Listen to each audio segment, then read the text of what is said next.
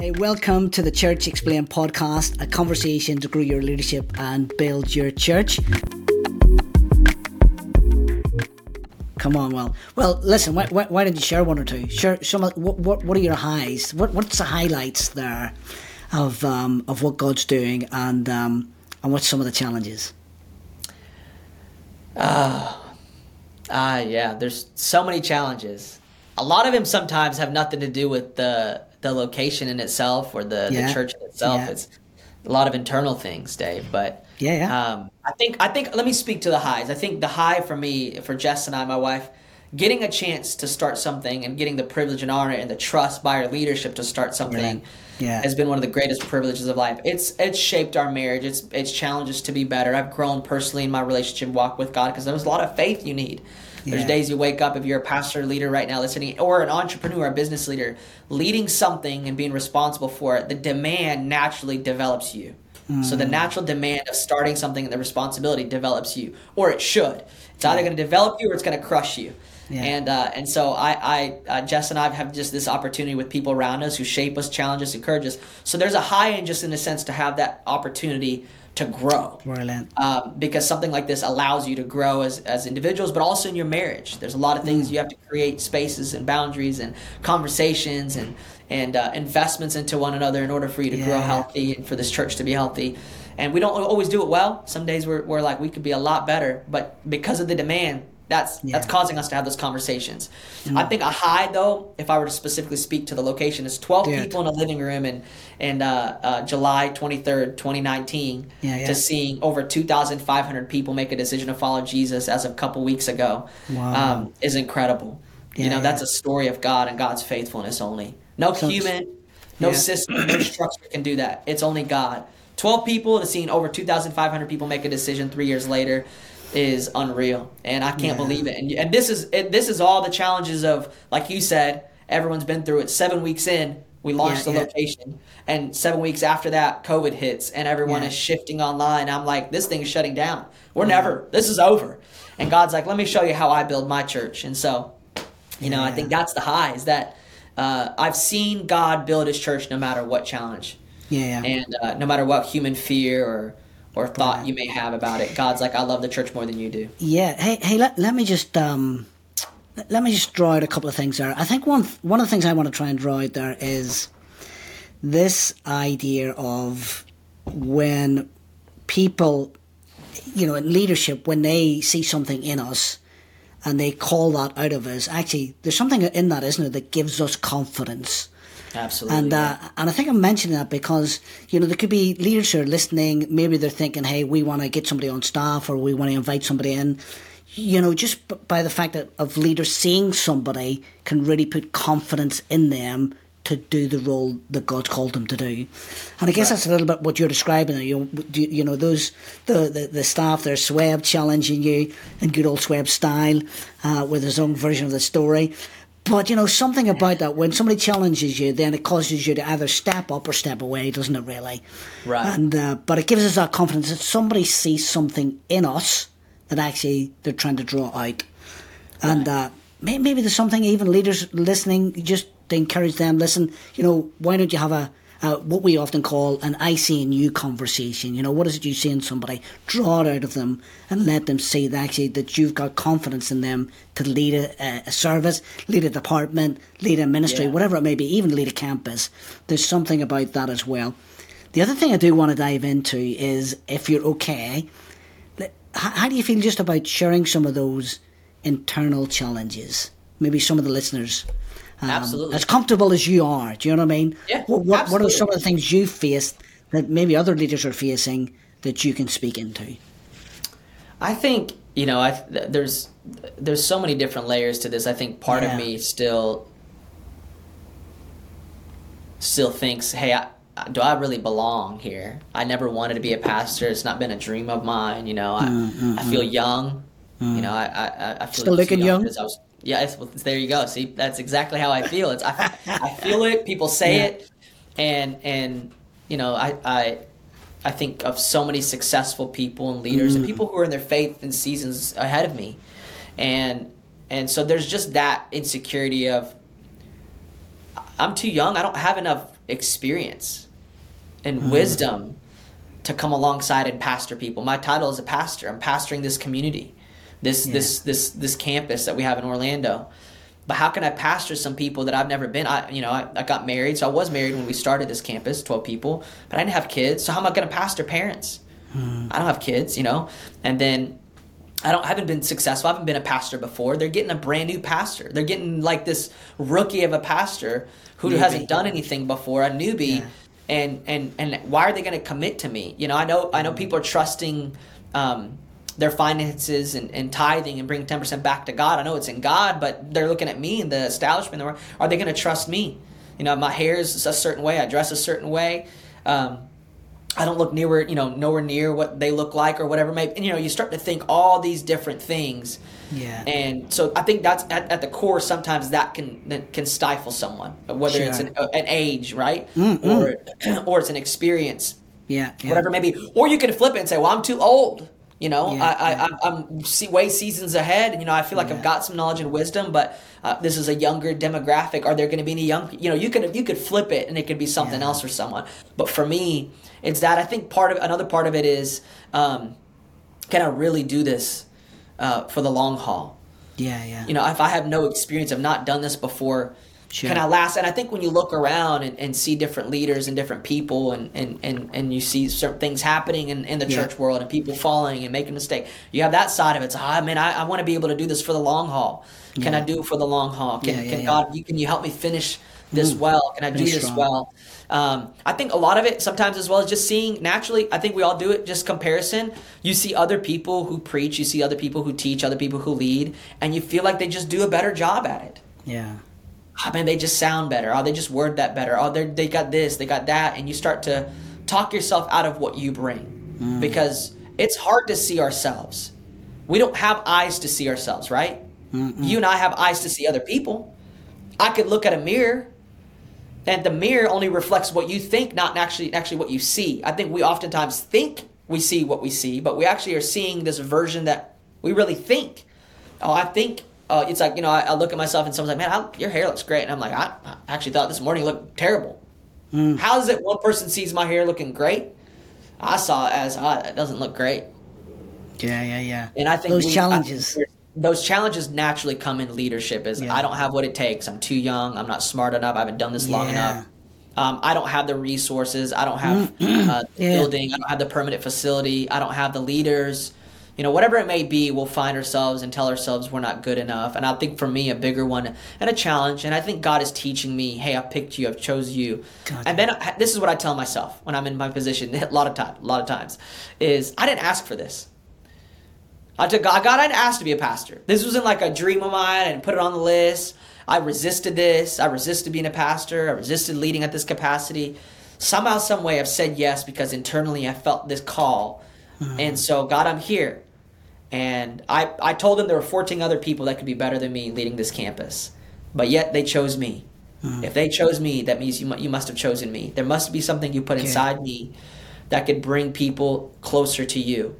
And I think if you ask me the desire, what's my favorite thing about what I get to do, is I get to share with people the things that God has done, the things that Jesus has done in my life to change it. And I don't necessarily have this been to jail 17 years and God saved me. That's not my story, but what I do have is that I felt lonely, isolated, and it looked like I had everything, but I felt like nothing.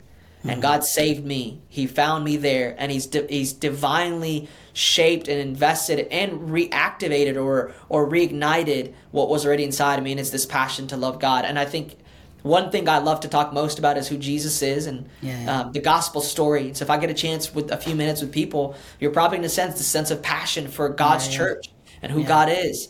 And so I think that's my favorite thing, is to spend time talking with people, meeting him for coffee, meeting him in the lobby, telling him, I want to encourage people. I want him to walk away feeling, you know what? God's best is in front of me.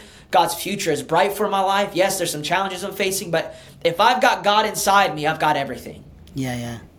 And if I can wake up and have breath in my lungs and an ability to write and see the future in more of a imagination sense, then why not go for it? Yeah, I like that. Just overcoming those I guess imposter syndrome sort of stuff isn't it really in the challenges we face, just by reminding ourselves actually that God has chosen us. That's the big thing, and the passion He's put in our lives. I think David's what's in your hand. Exactly. And Moses had a staff. And I know we've all heard that, but what's in your hand? And I think so often we think we need to have something in our hand 10 years from now. Oh, if I get the experience 10 years from now, I'm going to have something better in my hand. And we don't maximize what we have in it today. And, if what's in my hand are just a few stones and a sling, not an armor, not a sword. Saul offered David his shield and a sword and his armor. He got the if you will, the building. He got the perfect microphone and sound system. He got the perfect stage. And he realized that God didn't train him with that in hand. And so if you're going to face Goliath, you can't face Goliath with something you never trained with. So who you are today is what God's trained you for in the moment. So when I launched this campus, God gave me everything I needed to lead and start that campus with my background. For that moment. So if it was a sling and a stone, that's what I'm using. That's the insight. So David puts this armor on, right? And he has the sword and he feels it, and it's like, this is just not me. I killed him with a bear and a lion with a sling and a stone. So I'm going to face Goliath with what God has trained me and equipped me with for the season, for that moment. And I think as leaders, I fall victim to, if I had this, if I had that, if I had that. And I'm looking at a 30-year-old church, a 40-year-old church. Even if it's a 10-year-old church and I'm a 1-year-old, they have what they have because they've been in ministry for 10 years and they've served God's people for 10 years.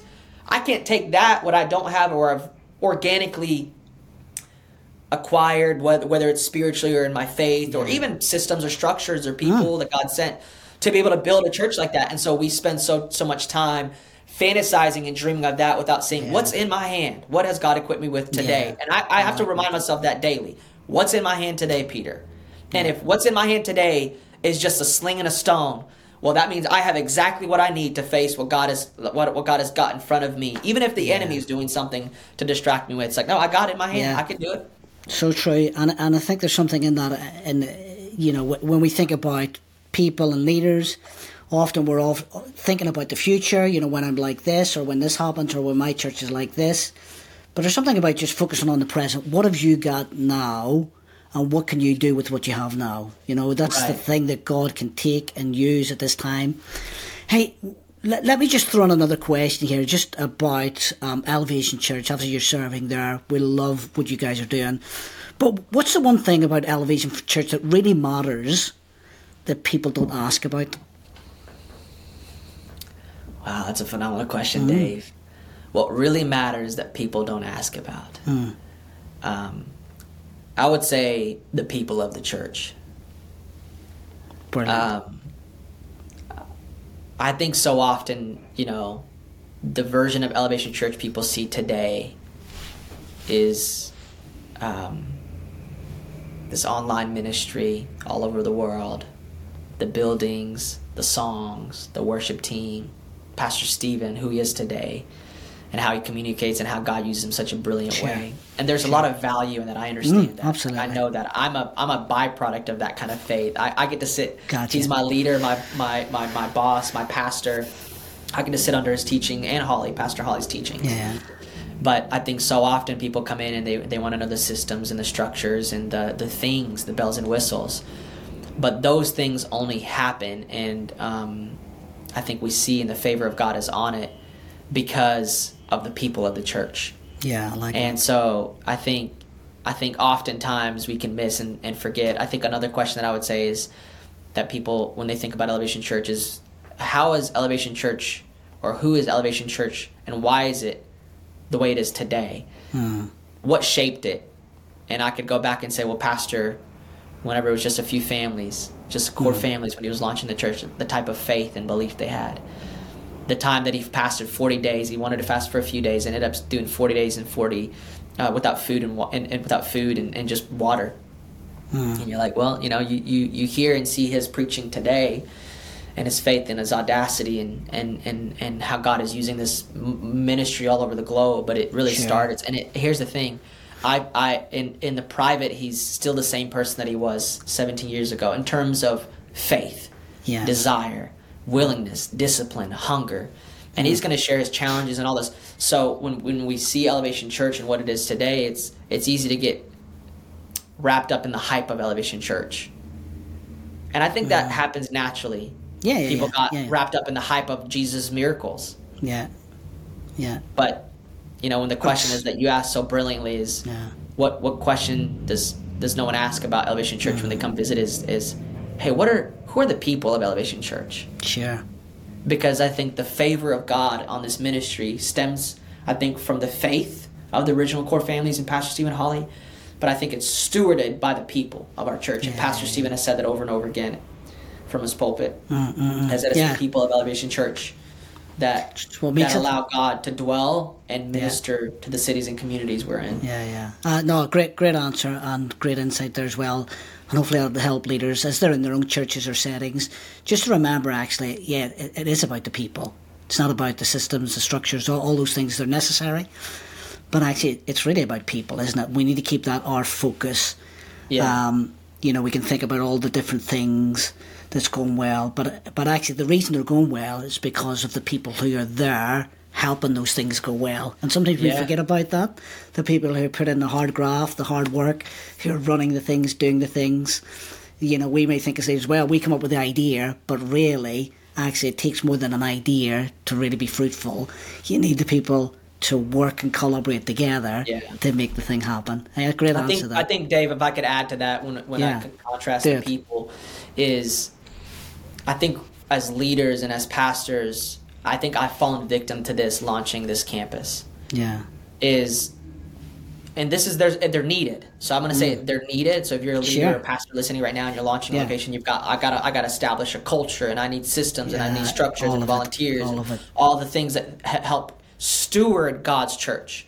But I think in the midst of that, you can prioritize those things over God's people. And what I mean by that's why I said it's about the people, is that the people that are coming to church, the Bible says that we're called to equip the saints to do the work of the ministry. Brilliant. And I think I've missed it at times where I have led people and for good things and the systems and the structures, because it's about the mission. Our mission is so that people far from God be raised to life in Christ. And our vision statement as a church is to see what God can do through you. And they're good things and they're godly things. But what I miss in that moment is I forget to equip the saints to do the work of the ministry. And what that means is, how do I pastor the people? How do I shape them and make them fall in love and show them my life? Not a perfect life, but a life that shows both the vulnerability and the challenges, but also the desire to pursue God. Show them how to pursue God and fall in love with Jesus, and they're going to serve God's church forever. Show them a system and structure, and they're going to rise and fall in your system and structure that's imperfect. And so I think, as cliche as that sounds, is our job as pastors and leaders is to help people see Jesus and fall in love with God and fall in love with His church and fall in love with the disciplines of pursuing God and desiring who God is every single day. And when you can do that, and that's not an overnight, a week, a system, a structure, a course, that's a lifestyle. Bring Him into your life. Show them how much you love God, but also show them how you make mistakes and how God corrects you and convicts you. And let them see how to outwork a Bible-based, Jesus-loving, people-loving church. And they're going to serve the church and the vision for as long as they have that in front of them. And that's what the job is, pastoring your people. Because people are coming in, they don't know Jesus, or they've been in church for 30 years and picked up some habits that maybe aren't biblical. Keep pointing them back to God and keep pointing them back to God. And I haven't always done that well. God's been convicting me this past year. Help people see Jesus. And not in the cliche way. Give it in a practical way. What does that practical look like on Monday? What does that practical look like on a Tuesday on a date night? Show them that. And it's not just through social media and your highlights. It's inviting them into your home. It's getting a coffee. Remember, spend time with the people that you pastor. And God's going to give you everything that you need to preach to them and speak to them. Very good, very good. I mean, it's all, as you said, it's about bringing people into your life. That's the journey, isn't it? That's the privilege as well. The privilege and the challenge, if we're honest, because sometimes we want the space, but actually that's the privilege and the challenge alongside there. Hey, thinking about those closest to you then, maybe a bit of a challenging question for you to answer, but what do they say about you? What do they say about your leadership gift? Oh, yeah. I think I would hope they would say, because I don't always get it right, Dave, I'll be honest with you. And I just said that, don't always get it right. But I would hope they would say is that someone is authentic in every moment. Yeah. That's something I've always wanted to be, is that in every conversation, no matter the opportunity, no matter the moment, no matter the place, I think authenticity breeds anointing. Yeah. And I want to be anointed, because if I'm not, then what I say is really just me saying it. Yeah, so God, if you called me into this, please allow that your anointing flows in me and through me, so that people can hear your words, not just some kind of cute sticky statement or good leadership. So whether it's a 3-minute conversation with a first-time guest or someone very important in the city, I want them to see someone who's authentic, who's real in the moment, who's not looking over the shoulder and trying to have another conversation with someone else. Yeah. But really create a rhythm and a pattern, a habit in my life that the most important conversation is the one in front of me. And I think when I can stay in that place, then I can stay in that childlike faith. Because I believe kids are their most authentic self, and then as you get older, you allow something happens. Something happens. We all there. So I'm like, if I could stay as close as I can to this authentic person who loves God in every season and every situation. Don't always do it well, but if I can be there, Dave, I think I can minister and stay healthy and have wind for the long run. The long haul. That's the big thing, isn't it? Faith and ministry. Yeah. So that's what I'd hope. They're like authentic in every moment. Yeah. Yeah. Well, we'll soon find out. We might put a poll out there and see what they really say. and then we'll let you know. You know what? Dave, do it, because I'd like to know. Hey, listen, it's been just great to have you on the show. I've got a few quick-fire questions before we wrap up today. Is that all right? Love it. And but they're quick fire, so you're going to answer them quickly. So I've got a few here in front of me. We'll see which ones we will go for, which ones we'll leave out. So you just got to be ready. But it's been brilliant to have you on the show. Are you ready? So, what's your favorite podcast, and why do you like it? I've loved Leadership Lean In with Chad Veach. I just love kind of the practical side of it. He does, you kind of get the Chad Veach realness, but he's also got this passion for developing and building leaders and knowing how that builds God's church. Brilliant. And what's your 2 books you'd recommend, and why? So I've read a couple books that just challenged me, encouraged me. Craig Rochelle wrote a book, I read it a few years ago, called It. Yeah, and, good book. His whole premise is how churches can get it and keep it. I think this idea of not chasing systems or structures, there's something spiritual and something internally that as a church, if you could find it, and what God's calling you to do, and what you can keep it and you can build on it. So I felt challenged in that. And then another book was How to Be Like Walt by Pat Williams. I read this book as well. Yeah, I heard that and of one. course, I'm in Orlando and Disney, so I just love seeing how a dream can become a reality. Yeah. If you believe it, serve it, work it, and sustain it. And his life just inspired me to believe and dream big. Brilliant. That God can. If we serve a God who's so big, why wouldn't I have big dreams? Yeah, why not? Why not? And your favorite food and why?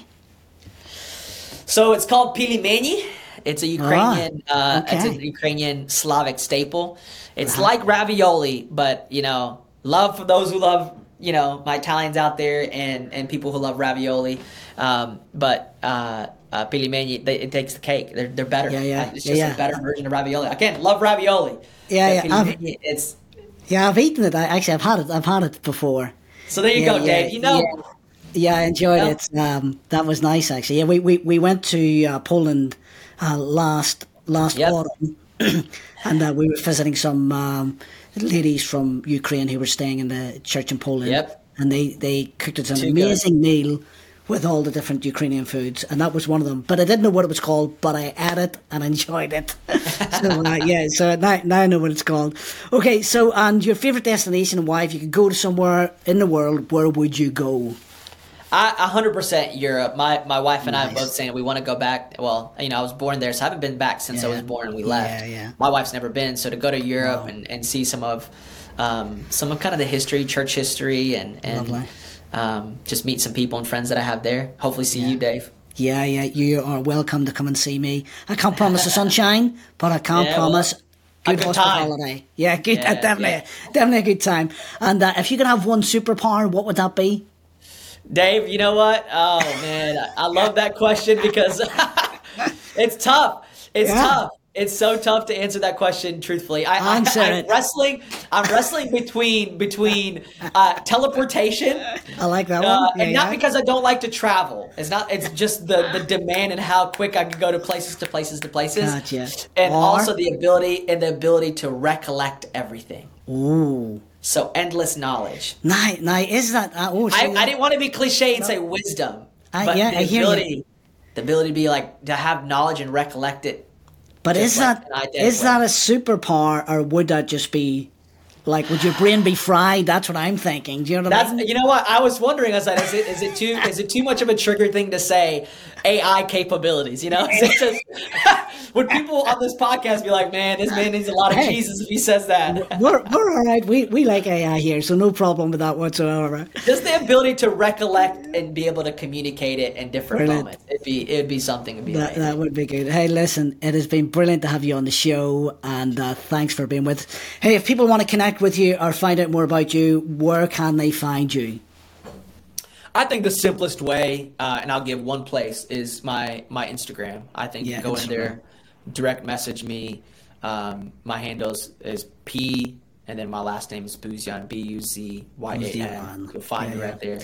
And before you go then, and the pronunciation and the spelling of your name, is different. The reason I'm saying this is because I know when I put the script out there or the stuff out there about the podcast, people will be thinking they've misspelled that. So can you please explain how your name is spelt and why is it spelled that way? So people don't come to me and say, hey Dave, what's happened at your end? Yeah, what have you done? Hey, what's happening? Are you losing it? It's spelled Petr. You say it Peter. Technically, you could say it. Well, technically, it's Petr or Petr, which is how you would say it. Petr. Yeah. But I go by Peter, and it's spelled Petr. Yeah. And the reason it's spelled Petr, even when I moved to the U.S., is that the embassy translated not name to name, but letter for letter, and my name is 4 letters in the Ukrainian language. So we've said that. We've nailed that. We've nailed it. So we're all right. Hey, listen, great to have you on the show. Thanks for being with us today. And thanks to all our listeners who've been listening to this, watching it, wherever you're watching this from. We just want to say to people, thanks for connecting into the podcast. Head onto the website. You can find out more resources, icon.church/open. Lots of free resources there for church leaders, for people to dip into. So if you want to find out more about what we're doing as well, head on over to the website. But you can find us and subscribe to us at all the major platforms. So thanks for being with us in the Church Explain podcast.